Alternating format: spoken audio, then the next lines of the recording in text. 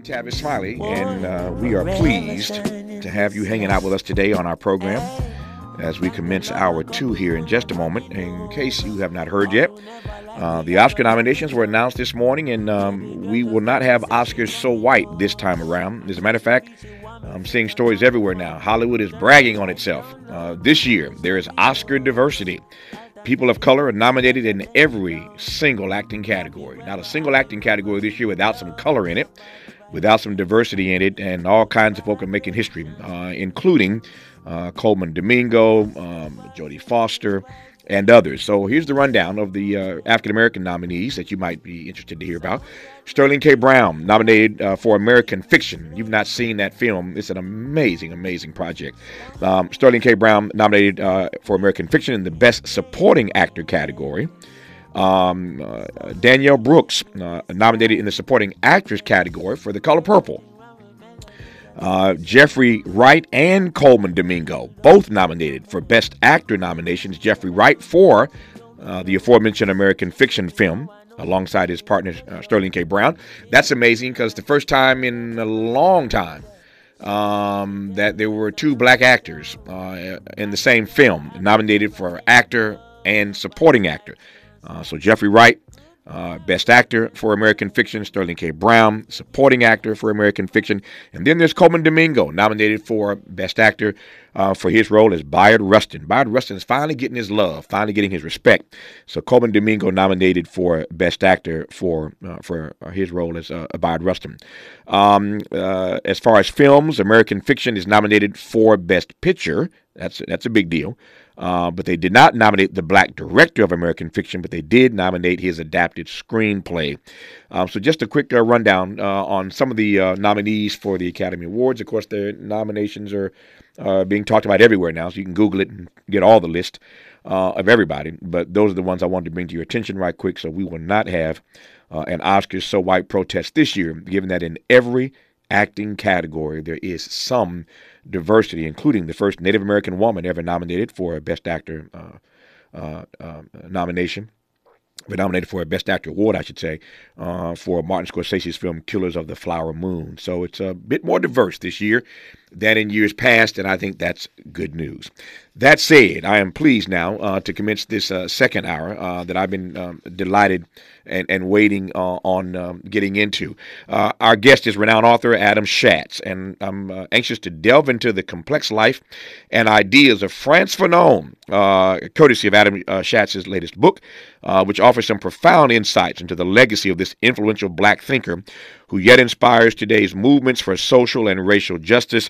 Adam Shatz calls him an intellectual hero, an intellectual celebrity, I should say. An intellectual celebrity. We'll unpack that. Adam Shatz, good to have you on this program. Congrats on the book, sir. How are you today? I'm well, and thanks for having me. It's my great delight. I've been looking for this dialogue. I was joking with a friend of mine a day or two ago. There are a couple names that you should go to when giving a speech if you want to sound really, really smart. And one of those names that you can go to if you want to sound smart, just quote Frantz Fanon. And everybody, of course, goes to the Wretched of the Earth. I mean, everybody goes there, right? The Wretched of the Earth. But if you can weave Frantz Fanon into your presentation, you will impress the audience. You will sound really, really smart. And I say that jokingly, but that's also in part true, which leads me to ask, how did Frantz Fanon become such an intellectual celebrity, as you call him?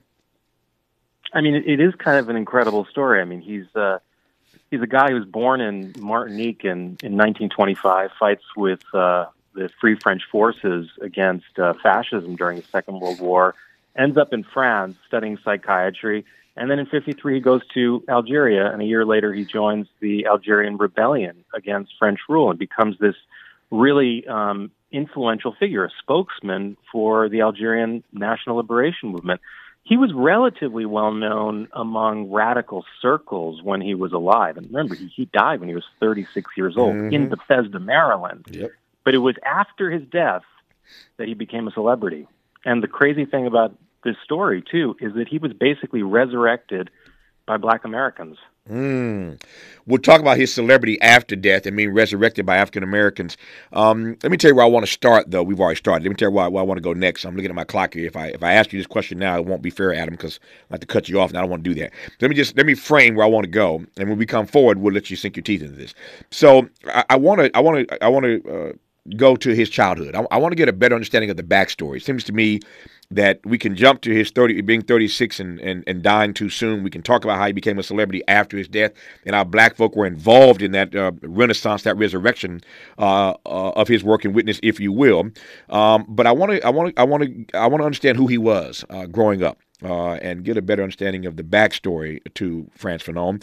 Adam Shatz's book is called The Rebel's Clinic, a new biography of the psychiatrist and revolutionary Frantz Fanon, which aims to restore complexity to a man both revered and reviled for his militancy. We will get into that. His being revered and being reviled. A lot to talk about in this hour. You're going to learn a lot about Frantz Fanon if you stick around to Tavis Smiley. This is getting good. Yeah, man. Tavis Smiley continues when we come forward.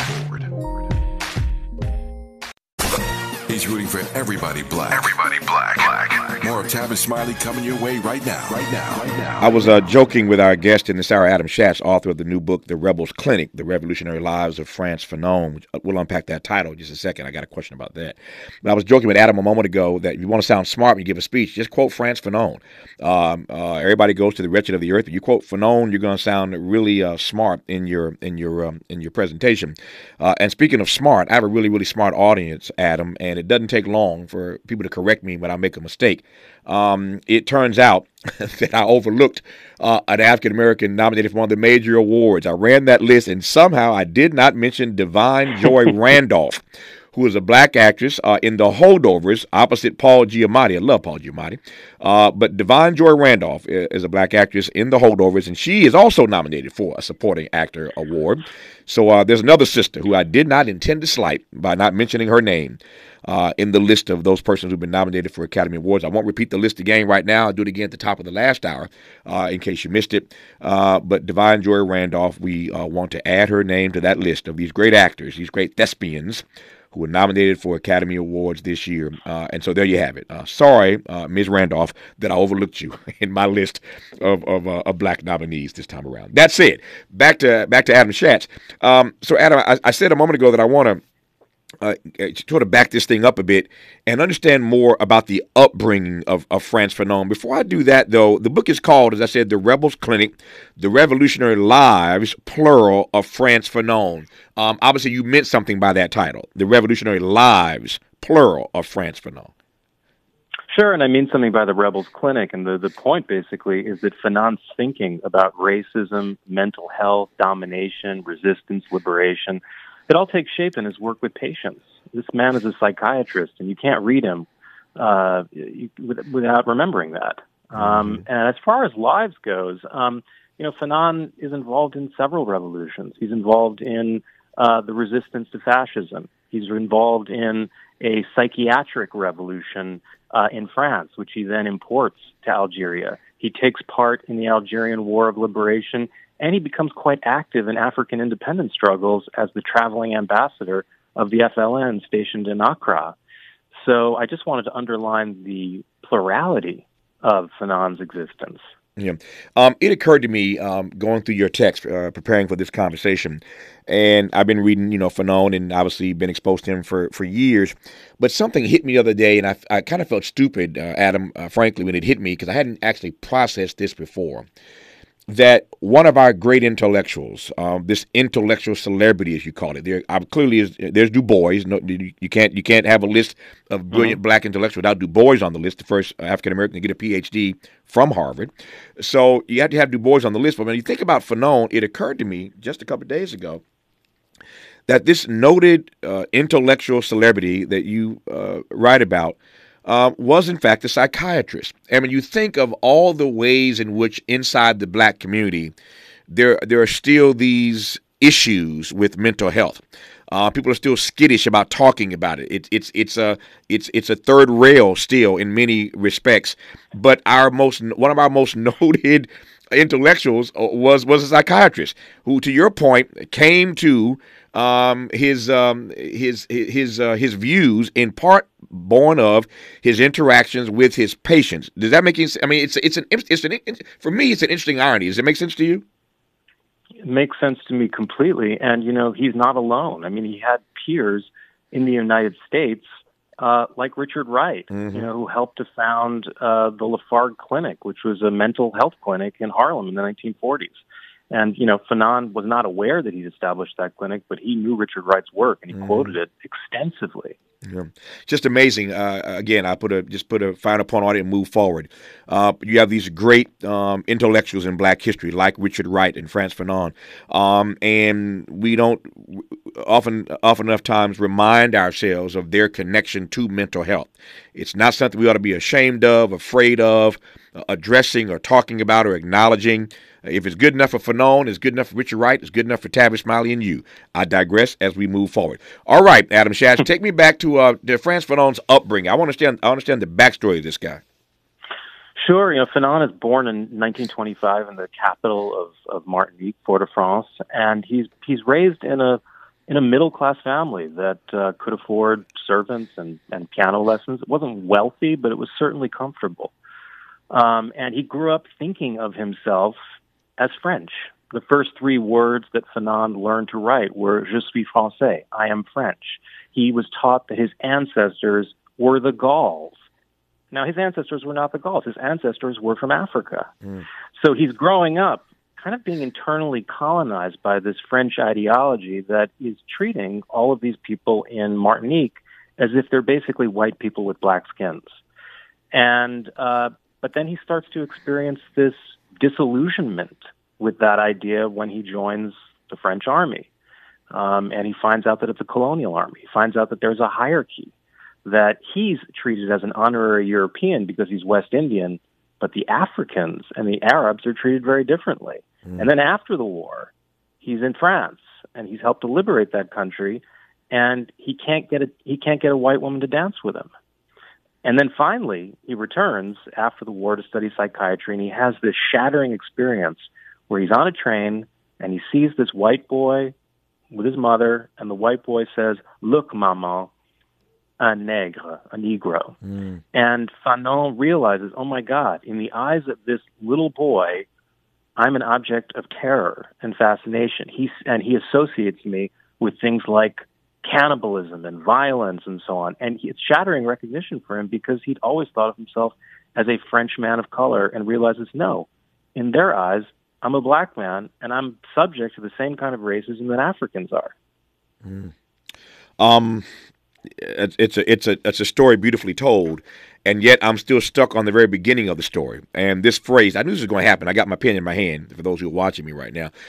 You talk to Adam Shatz, you got to write fast, man, because this guy's dropping bars and using phrases that I just love. I love how he turns a phrase. I'm still stuck, Adam, on that phrase, internally colonized.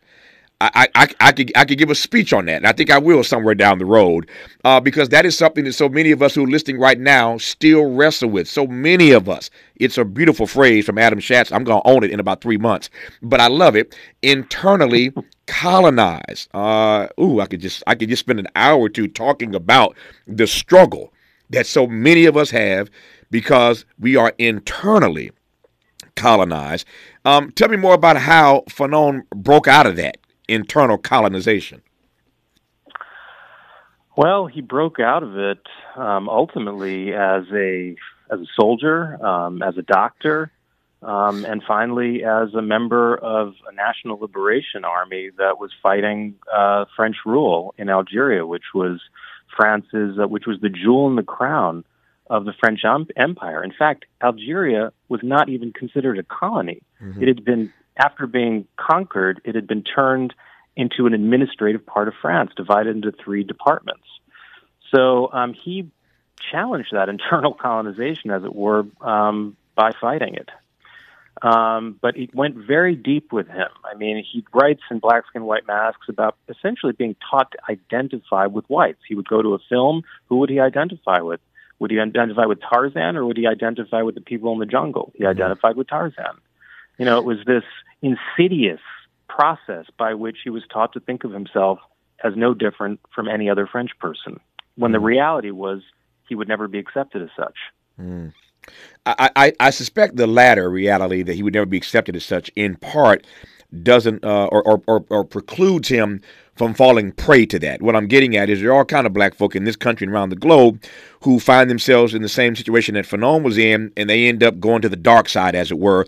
But that's not where he ends up. And I'm fascinated by the ways in which he ends up being comfortable with the skin that he's in, if I can put it that way. Well, it was a process, and although Fanon didn't really write a memoir, he talks about how difficult that ordeal was for him in Black Skin, White Mask, which was his first book, published in 1952 when he was 27, a book that, by the way, has many parallels with Du Bois's Souls of Black Folk. I mean, the idea of double consciousness is not in Fanon, but it's implicit. And what he talks about in that book is how, for a period of time, once he discovered that he was black, he began to embrace the French philosophy, the black consciousness philosophy of negritude, and started to think of himself as having unique poetic powers, of having a kind of mystical relationship to his identity.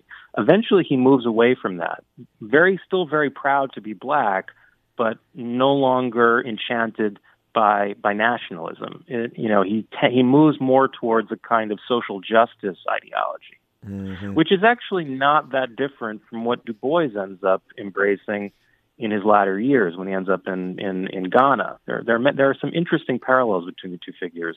Tell me more. I mean, now you got me titillated. Tell me about these parallels.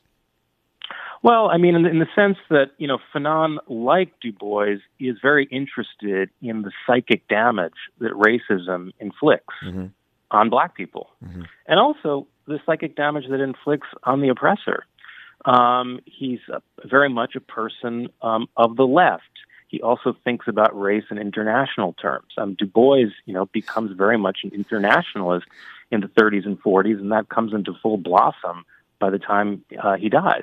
He is a persona non grata in the United States. He's in permanent exile. He's joined the Communist Party. And Fanon, too, is forced to leave France. He would have been arrested, if not executed, for his involvement in the Algerian national liberation struggle. He chooses to live instead in Tunisia and in Ghana. So there are some rather striking parallels. Yeah. To your point, Du Bois eventually just gave up on America and went to Accra and spent his remaining days in Ghana. I've had the honor of being in that house where Du Bois lived. It's now the Du Bois Museum, as you know, built in the house and around the house. My first time there, remember like it was yesterday when you mentioned it, I just got goosebumps. I was a kid, and Maya Angelou took me to Ghana with her. And I literally, for 10, 12 days, just walked around carrying her bags. But it was such an honor as a kid to just hang out with Maya Angelou in Ghana. And she was there to give the annual Du Bois lecture at the Du Bois home in the museum. And everybody came in to hear her. Miriam Makeba came in, and Hugh Masekela came, and Stokely Carmichael, who was then Kwame Ture, came, and John Henry Clark came from Harlem. Everybody went back to Ghana to hear Maya give this major address. And it just hit me so hard as a young person sitting there taking all this in with all these people around me, that Du Bois just gave up on America, went to Ghana. Another factoid that I always find interesting. The announcement of Du Bois's death in Accra was made at the March on Washington. How's that for a moment? I mean, they're in the middle of the March on Washington. A. Philip Randolph and Bayard Rustin, who I mentioned earlier, played by Coleman Domingo, now today nominated for an Academy Award for playing Bayard Rustin. These dots connect in fascinating ways. I love it. So the announcement is made at the March on Washington by A. Philip Randolph that our great hero, our great leader, W.B. Du Bois, has passed away in Accra, Ghana. Just some interesting facts that I'm sharing because they're popping into my head. Tell me. And 1 year after Du Bois's death, Fanon too dies in D.C. Yeah. And Fanon and Du Bois addressed the same conference of Black writers and artists in Paris in 1956. Both were very much a part of a kind of African and Pan-African internationalism. I love these parallels. Tell me more about Fanon's social justice advocacy. That's a phrase now that we use all the time, social justice. But then, tell me a bit more, frame for me better, his social justice advocacy. Well, Fanon's principal commitment was to the cause of overthrowing colonialism. Mm-hmm. He arrived in Algeria in late 1953 as the administrator of a psychiatric hospital. I mean, imagine that. He's 28 years old and he's running a hospital in Algeria. But he's there as a colonial administrator because France had this policy of sending accomplished West Indians to its other colonies, to parts of the Arab world, to Africa, to serve as these shining examples of how great France was. But Fanon already harbored anti-colonial convictions, and 11 months into his stay in Algeria, the rebellion breaks out.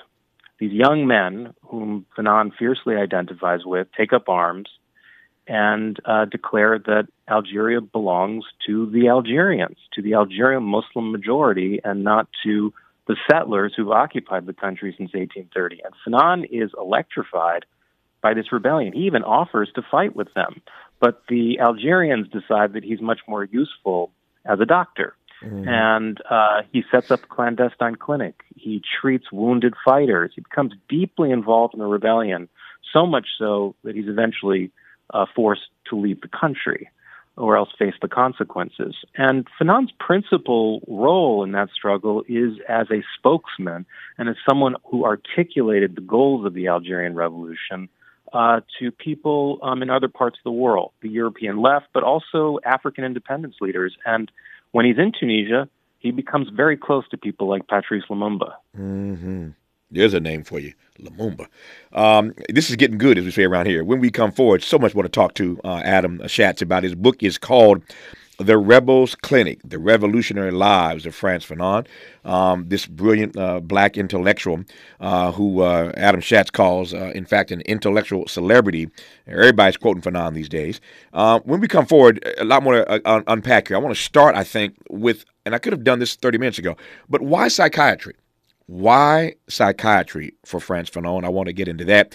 And as I said earlier, he has been and is both revered and reviled for his militancy. We'll talk about the revering part and the reviling part. It's a great conversation with Adam Shatz right now on Tavis Smiley. More of Tavis Smiley when we come forward. More honesty than you can handle. More empowerment than you can imagine.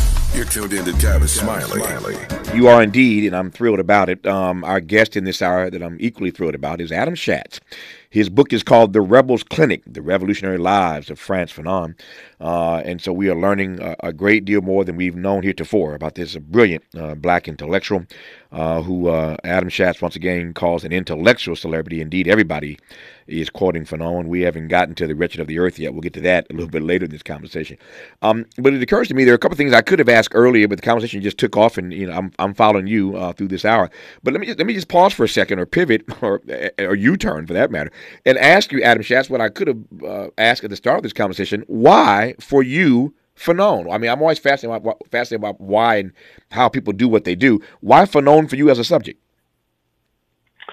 Well, I chose Fanon for a few reasons. I mean, for one thing, I actually wrote about Fanon for the first time in about 2001. I reviewed the last major biography of Fanon, but it goes back to my childhood actually. My father had a library in the basement of sort of left wing literature, and he had original copies, the Grove editions of Black Skin, White Masks and The Wretched of the Earth, and along with the autobiography of Malcolm X and other books. And I was fascinated by the image of Fanon on the jacket of Black Skin, White Masks. He is this nattily dressed guy with this grave expression on his face, and his story just startled me. Here was this West Indian psychiatrist who'd gone to Algeria to support the rebels. What was the story there? And when I finally got around to reading Fanon when I was in college, and it was in a French class, there's that story about the boy in the train resonated powerfully with me because although I'm not a black man, I'm a white guy, but I had rather upsetting experience of anti-Semitism when I was a kid, when I was about 9 years old. And some kids were throwing change on the floor for me, and they had been friends of mine. And I was startled because I wasn't even I was not from a religious family. We weren't Zionists.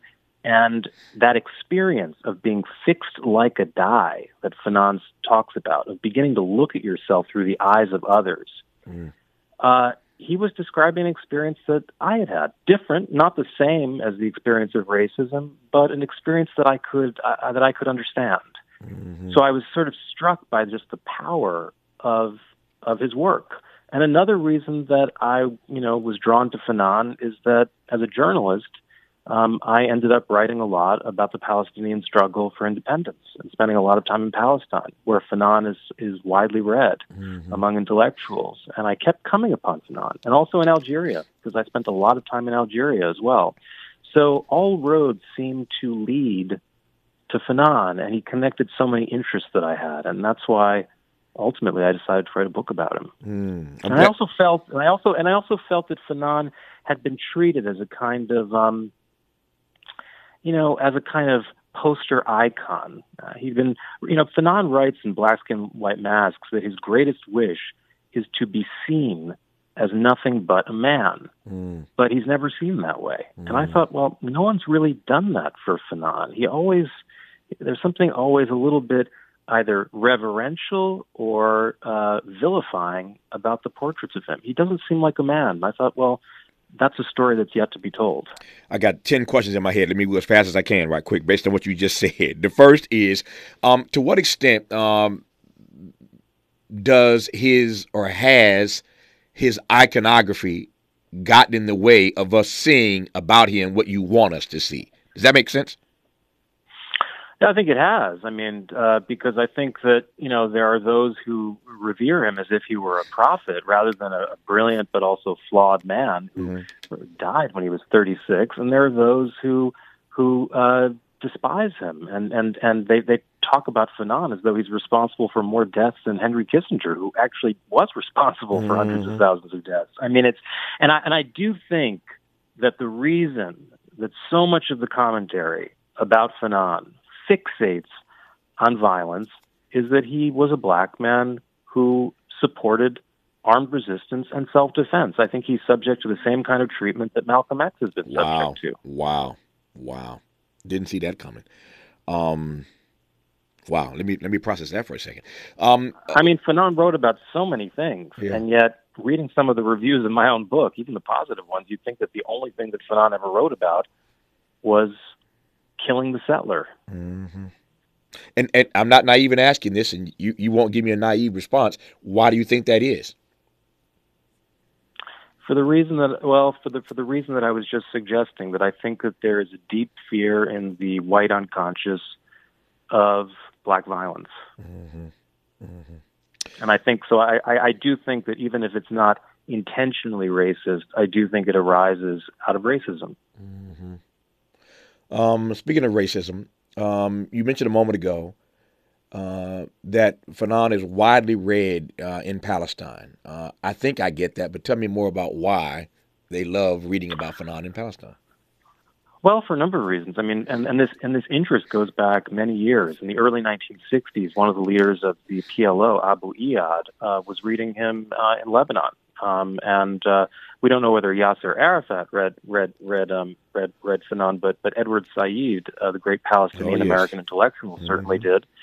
Wrote extensively and quite brilliantly about Fanon. And in more recent years, he's become, I think, a very important figure for Palestinian psychiatrists who are studying things like the traumatic effects of war, the traumatic effects of torture. Fanon has been interesting to Palestinians for a number of reasons. I think, originally it was his emphasis on acquiring some kind of identity, acquiring a taste of power, of collective power, via armed struggle against one's oppressor. But I think that interest has developed in other directions, including, as I just mentioned, Fanon's very sensitive work on the effects of torture, humiliation, and other offenses to dignity, both body and mind. And I think it's also that, that Fanon is seen as someone who was a voice of the third world, as it used to be called. Now, I guess we call it the global South. Yeah. But Fanon is a great intellectual hero of that region. Yeah. Why psychiatry for Fanon? Yes, it's interesting. Fanon did not set out to become a psychiatrist, and in fact, when he was in medical school in Lyon in the mid-late 1940s, he originally thought he might become a dentist. Mm-hmm. He also had great literary aspirations. He wanted to be a poet or a playwright. He wrote 3 plays, 2 of which survive.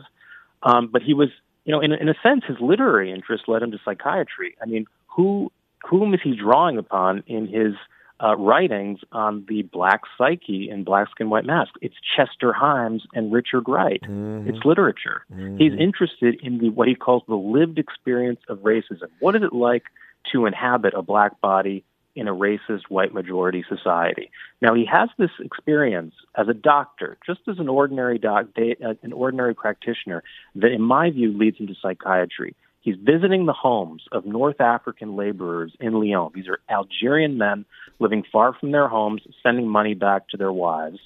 They're isolated, they're alone, they're poor, they're segregated, they're sleeping 7 to a room. And he goes to visit them, and they can't point to their physical ailment. They feel very sick, but they don't have an obvious lesion. And French doctors had said, it's just the North African syndrome, as in they're hallucinating, they're just offering an excuse not to work, they're lazy. And, Fanon reaches a very different conclusion. He writes this brilliant essay. It's one of the first essays he publishes in 1952 called The North African Syndrome. And his argument is that this idea of a North African syndrome is a product of a racist French psychiatry. What do these men suffer from? Why do they feel so ill? It's because racism has made them sick. And I think that's a key insight in Fanon's work, that racism itself is a kind of pathology, it's a kind of sickness, and colonialism as well. I mean, he's interested in the psychological effects of political oppression. And that's one of the reasons why groups like the Black Panthers in the late 60s take such a keen interest in Fanon. They start to apply Fanon in their mental health, in their public health clinics.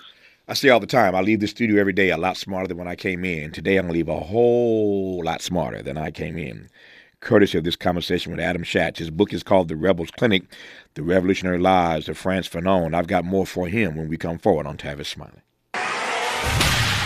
You're listening to Tavis Smiley. Tavis Smiley. Ranked number 45 on the Heavy 100 list of the 100 most important radio talk show hosts in America. Helping to make you the most knowledgeable person in your circle of friends. This is Tavis Smiley. I think the greatest compliment I can give Adam Shatz on this book, The Rebels Clinic, not that he needs it from me, but my greatest compliment is perhaps that he allows us to see and wrestle with Frantz Fanon's humanity. Not his iconography and not his intellectual celebrity status, but his humanity. And he does that brilliantly in this book called The Rebels Clinic, The Revolutionary Lives of Frantz Fanon. I'm still wrestling with and processing and thinking about your story of the boy on the train. And I guess my question is, what do we take away from Fanon about how do I want to phrase this? What do we take away from Fanon about how we process our way through those moments when we come to terms or are forced to come to terms with the way others see us? Does that make sense? It does. And, that's a very tough question. I don't think that Fanon provides anything like a guide to how an individual caught in such a situation should respond at that moment in time. I think, I think that the story of Fanon in Algeria might give you a sense of where Fanon's thinking lay on these issues. Sure. He had been in Algeria for 3 years, and in 1956, he writes a letter to the resident minister, the governor general, the French official who presided over the governance of Algeria. And he said that, I can no longer practice here. I can no longer do my work. because I'm living in a kind of racial colonial madness, essentially, and that the only way in which these psychological complexes, these attitudes can be overcome is if there is a radical social transformation. There has to be an end to French rule. And I think that, generally speaking, that's where Fanon's thinking lies. He believes that there are not individual psychological solutions to large-scale political and social problems. That little boy on the train had been raised as a kind of racial expert by his own society. I mean, he may be an individual, but he reflects something much deeper and something much larger. We call it structural racism, call it white supremacy. I mean, we have a lot of different ways of describing it. But collective problems require collective solutions. I think that's what Fanon's belief was. One great intellectual, Fanon, calls it a radical social transformation. Another great intellectual named Martin Luther King Jr. called it a radical revolution of values. Whether you call it a radical social transformation or a radical revolution of values, you end up at the same place. Our remaining moments with Adam Shatz when we come forward on Tavis Smiley. Seeking the truth, speaking the truth. This is the Tavis Smiley Show. If you Made fresh daily in the Mert Park, Los Angeles, California. You're listening to Tavis Smiley.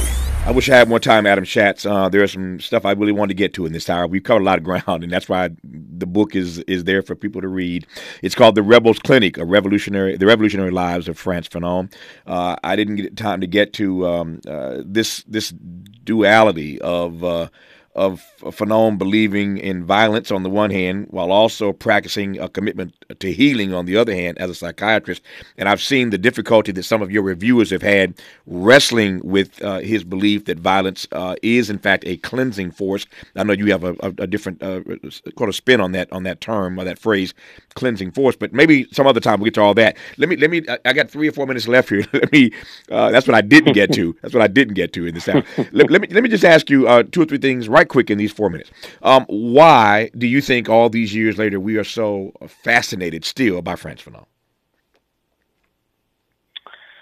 I think we're fascinated by Frantz Fanon because he was an extraordinarily visionary analyst of the modern soul and philosopher of freedom. I mean, in that regard, I think he did have something in common with figures like Malcolm X and Martin Luther King. Mm-hmm. I mean, I think the fixation on violence leads us away from his incredibly deep perceptions into the experience of racism and to what it's like for people to inhabit coercive and confined settings.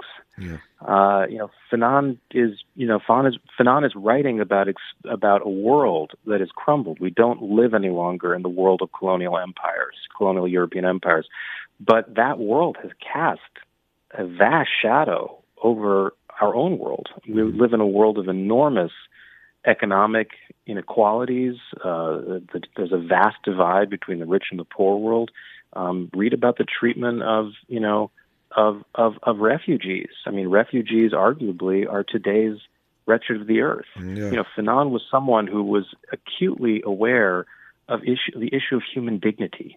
And that's what connects him to these great black thinkers like Du Bois, Malcolm X, and Martin Luther King. Yep. Let me ask you right quick, 2 minutes to go here. Why, I think I get it, why is it that it certainly appears to me that the book that most of us tend to quote or reference when we quote Fanon is The Wretched of the Earth? What is it about that text that that is the go-to for everybody, essentially?